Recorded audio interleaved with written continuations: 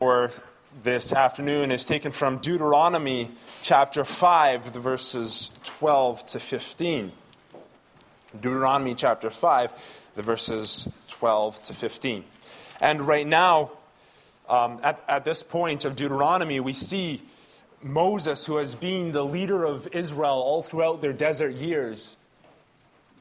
They are on the cusp of entering into the promised land. Moses himself has been told he's not allowed to enter into the promised land, and yet he is still interceding before the Lord on behalf of Israel. And this is his last reminder to the people. Deuteronomy is a series of sermons in which it's his last reminder of the people of their relationship to their God and his call for them to be faithful to their God.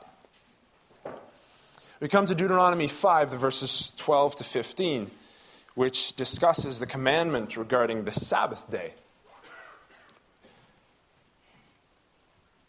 And take some time here while we're reading to notice how it's different from Exodus 20. Exodus 20 deals with slavery, as we read being freed from slavery. Now, take a moment to reflect on how Deuteronomy 5 is a little different. Observe the Sabbath day to keep it holy, as the Lord your God commanded you. 6 days you shall labor and do all your work, but the seventh day is a Sabbath to the Lord your God. On it you shall not do any work, you or your son or your daughter, or your male servant or your female servant, or your ox or your donkey, or any of your livestock, or the sojourner who is within your gates, that your male servant and your female servant may rest as well as you. You shall remember that you were a slave in the land of Egypt, and the Lord your God brought you from there with a mighty hand and an outstretched arm. Therefore, the Lord your God commanded you to keep the Sabbath day.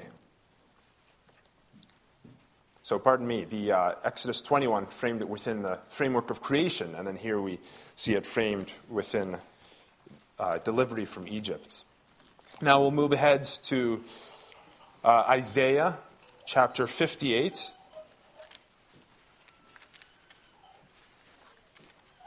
Remembering as well this commandment to remember the Sabbath day and keep it holy.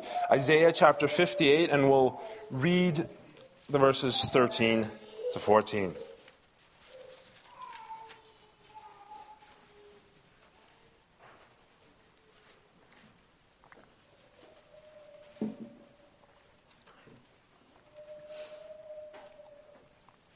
If you turn back your foot from the Sabbath, from doing your pleasure on my holy day, and call the Sabbath a delight, and the holy day of the Lord honorable, if you honor it, not going your own ways, or seeking your own pleasure, or talking idly, then you shall take delight in the Lord, and I will make you ride on the heights of the earth. I will feed you with the heritage of Jacob your father, for the mouth of the Lord has spoken. Let's now respond to the Word of God by focusing on the fourth commandment as we find it described in Lord's Day 38. We'll be specifically focusing on the second half of the question and answer in Lord's Day 38 in light of the passages that we read. But we'll read the whole thing. You'll be able to find that on page 554 of your Book of Praise.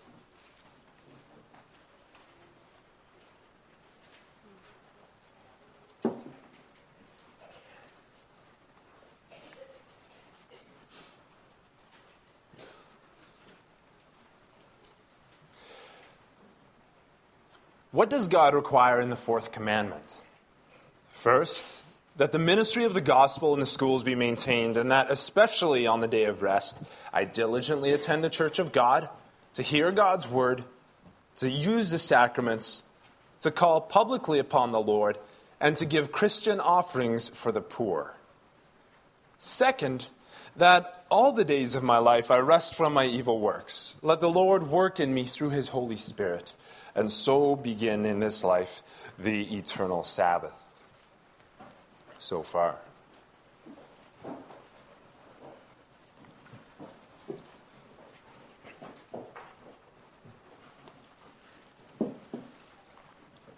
Beloved congregation of our Lord and Savior Jesus Christ,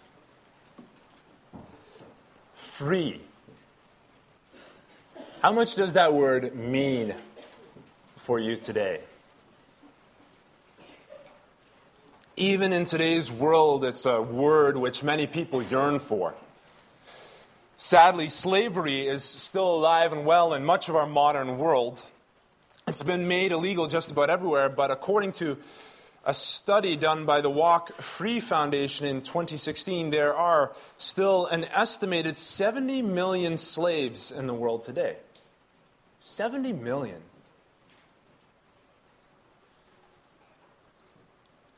Freedom to them would probably mean something very different from freedom to you.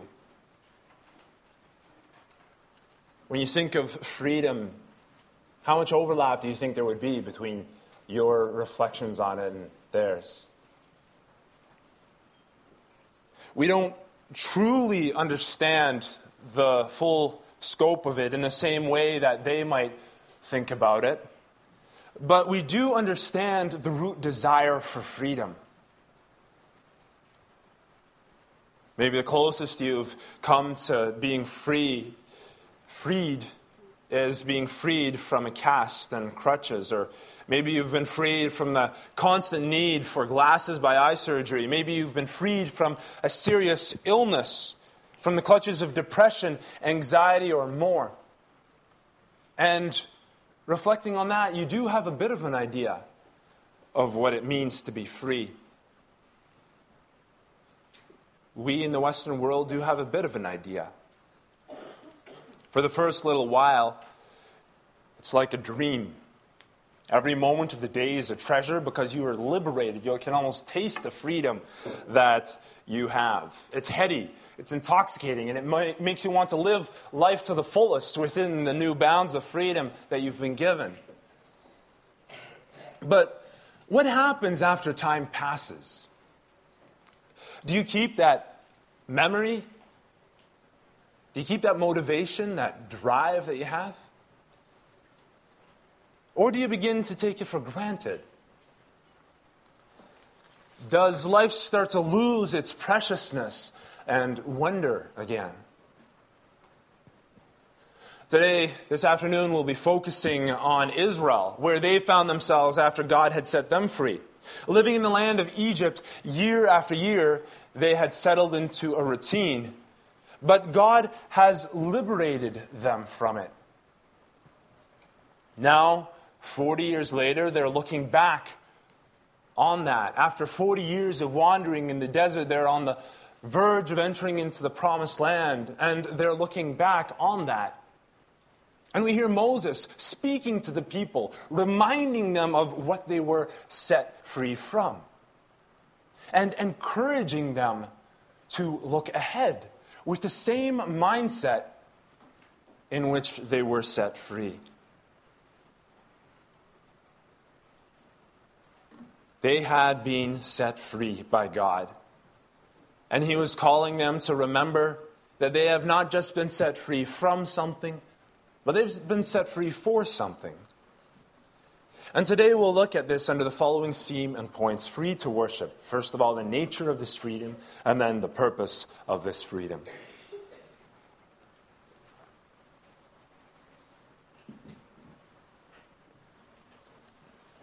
When Moses had recited this part of the law to the people of Israel in Deuteronomy 5, they would have had this idea of slavery at the forefront of their minds. After all, their great-grandparents, their grandparents, and some of them even their parents had been part of that group of Israelites that had been in Egypt for over 400 years, spending much of that time as slaves. Having been forced to work day in and day out, that was all they knew. But now, they were called to look ahead. Moses reminds them of this in verse 15 of our reading from Deuteronomy 5. He says, "Remember that you were a slave in the land of Egypt, and the Lord your God brought you out from there by a mighty hand and by an outstretched arm. Therefore, the Lord your God commanded you to keep the Sabbath day." Pause there for a moment. God was taking them out of their old life and giving them a new and better one. And so along with all of that, he was teaching them a new and a better way to live. He was saying, I'm not just giving you this land in which you're about to enter. I want to teach you how to live life to the freest and to the fullest within that land that I give you. They had lived in the drudgery of working 7 days a week as part of their slavery. This is what had bound them time and time again. It was a constant reminder to them of their slavery. Day in and day out, no break. God called them to remember that in light of the Sabbath day. God had set them free from that. But notice what you see here in our passage in Deuteronomy 5. God not only reminds them of what He set them free from, He's not only set them free from slavery, but He set them free for something better. He set them free for worship. Therefore, the Lord your God commanded you to keep the Sabbath day.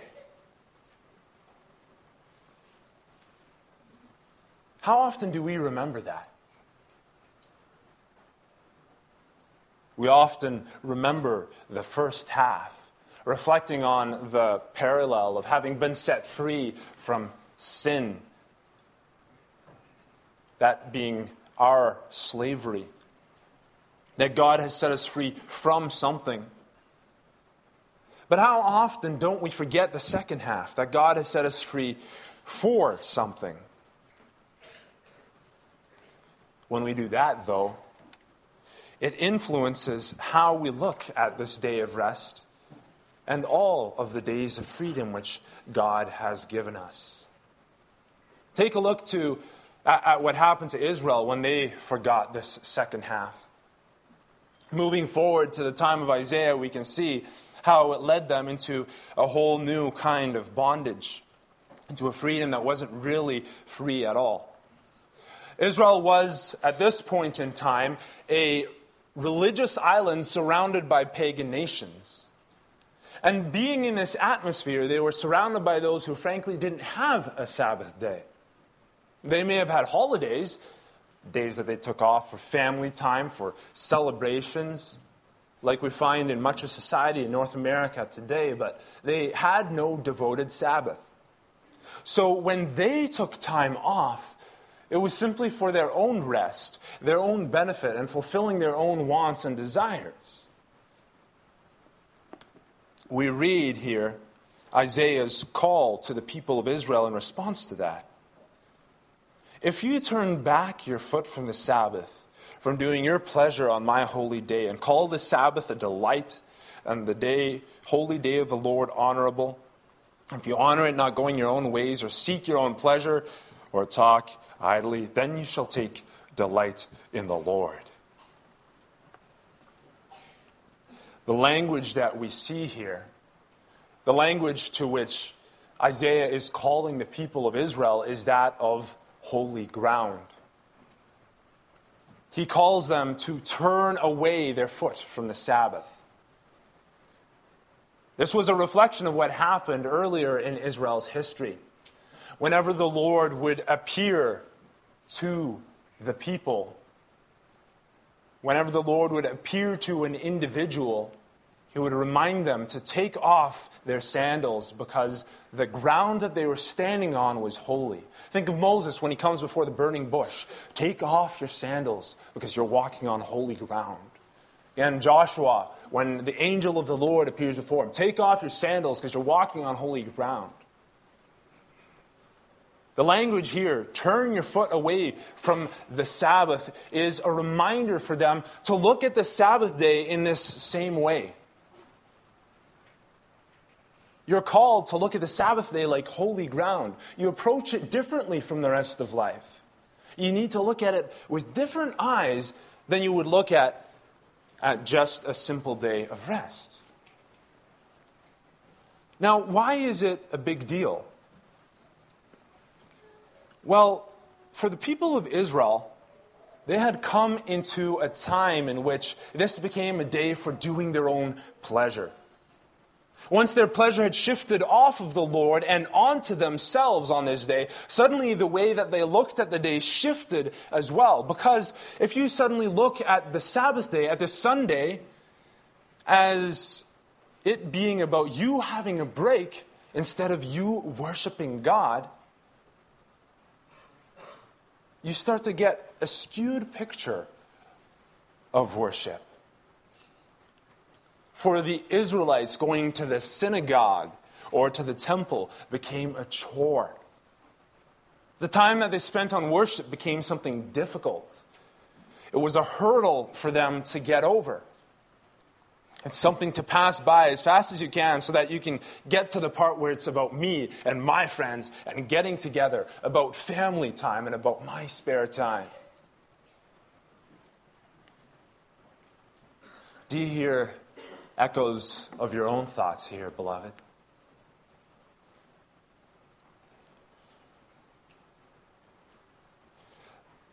The difficulty with taking this attitude to the Lord's Day is that it begins to infect all of worship.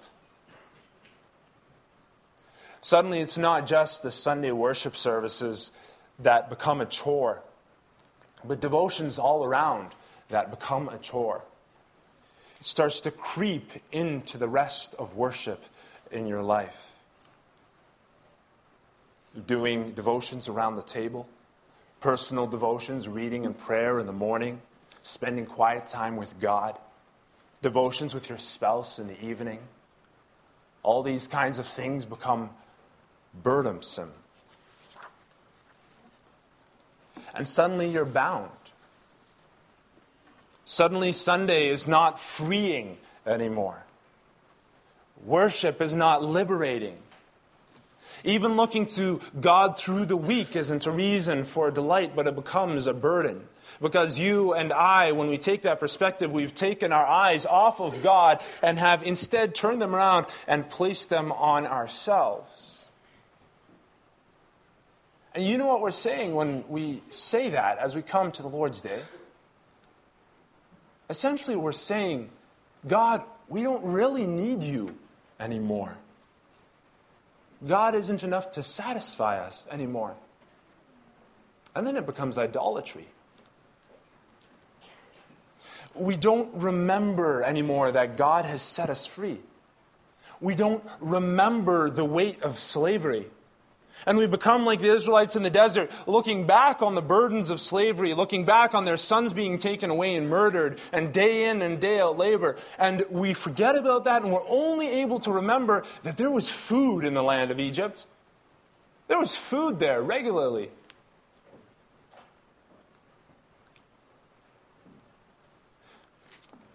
So when we look at the Sabbath day, it reveals to us two ways in which we can be bound. The first is that in which we are bound in sin, and we're not able and not wanting to look to Jesus Christ. We've lived bound by our sin for so long that we don't know a life that's any different. The Sabbath just becomes another day for work, chores, homework, and our eyes have never been lifted beyond that. The second is that in which we've started to take the Lord for granted. And we've started to look lightly at our time of slavery. The result of this is that without meaning to, we begin to teach our children that there are more meaningful words, there are more meaningful things to us in this world than freedom in Christ. That there are things which are more desirable than just coming to God and worship. And personal pleasure moves to the top of that list. The difficulty of this is that it binds us again. Worship becomes a burden again.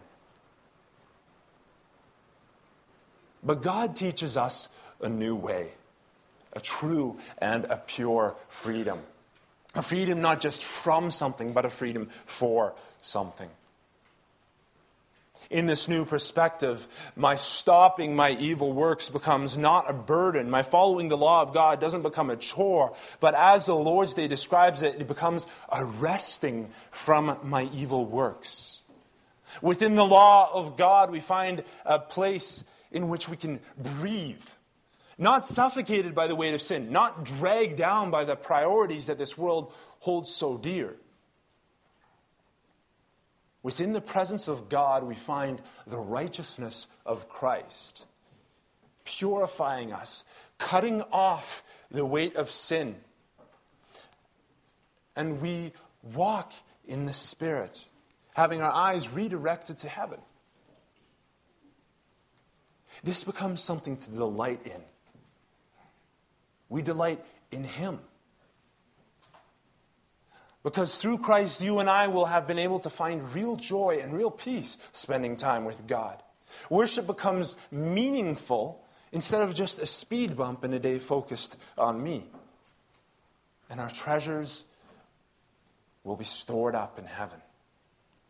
This brings us to our second point, the purpose of this freedom.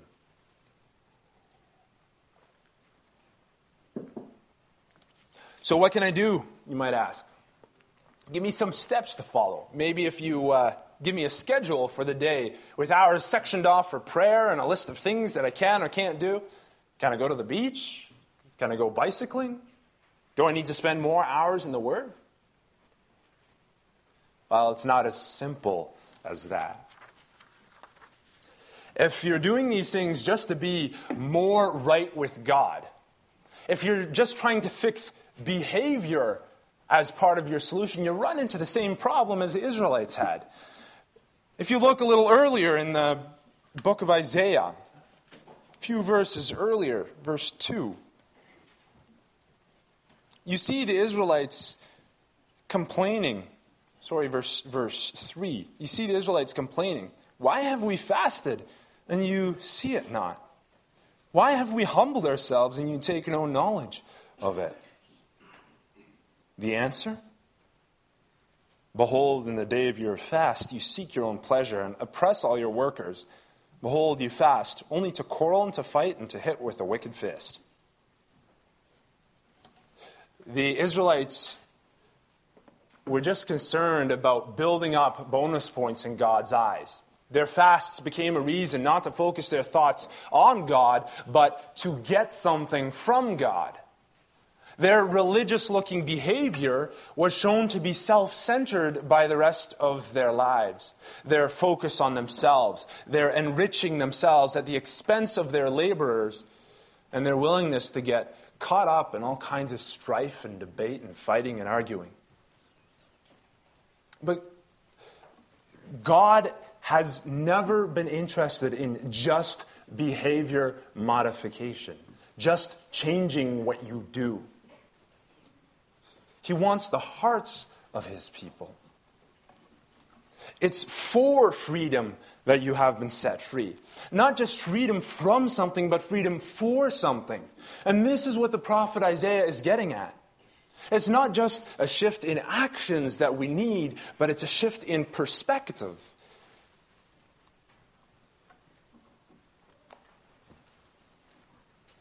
Writing long lists of what we can or can't do, without taking the time to reflect on why we do them or keep from doing them, will miss the purpose of the freedom that we've really received. We need to talk to ourselves when we see these thoughts rising up in our hearts. When we see our perspective not in line, when we see our view of the Lord's Day not in line with the way the Lord would have it. You see this coming up throughout this book of Psalms again. The psalmist, he's speaking, and he says, and I said to my soul, or I said to myself, depending on the translation. We need to talk to ourselves, reflecting on, all right, why am I thinking this way? Reminding ourselves that our focus is on worship and our relationship with the Lord. If our delight is in the Lord on this day, then we'll truly begin to understand what the Lord's Day is all about. And that's what Deuteronomy 5 reminds us of. The Lord's Day is about remembering our slavery. It's about being reminded of our misery apart from Christ. It's about recalling the freedom that He brought us into, from darkness into light. But it's also about what we've been saved for, looking ahead, standing on the brink of the promised land and looking ahead. Living a life of worship, living a life rejoicing in and delighting in the Lord.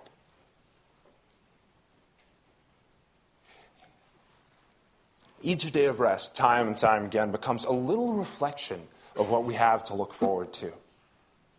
Each day of rest allows us to realign the focus, taking in the big picture. Every other day, we're reminded of ourselves and of our personal situations and our personal needs. Every other day, we're able to work to feed ourselves and our families and enjoy the beauty of creation, to savor the gifts that God has given us on this earth. But this day is special. It reminds us of the meaning of our existence. We are put here on this earth for a purpose, and will only be really free if we understand that purpose. What is the chief end of man? To glorify God and enjoy Him forever.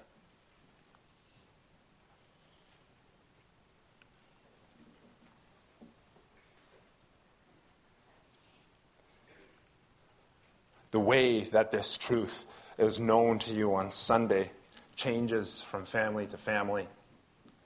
The way that you reflect on this, that you focus your heart on Jesus Christ, changes from family to family. And so that's something that we can think about. But there is always one constant within that. One family might have one set of rules with regards to the Sunday. One family might have another set of things that they do with regards to the Sunday. But there is one constant in that God is always at the center of the focus of this day in a special way. Now, if it was up to us, we'd be so quick to lose sight of that. You and I, we're such forgetful people.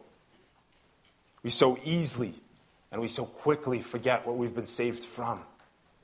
We so easily and we so quickly forget what we've been saved for.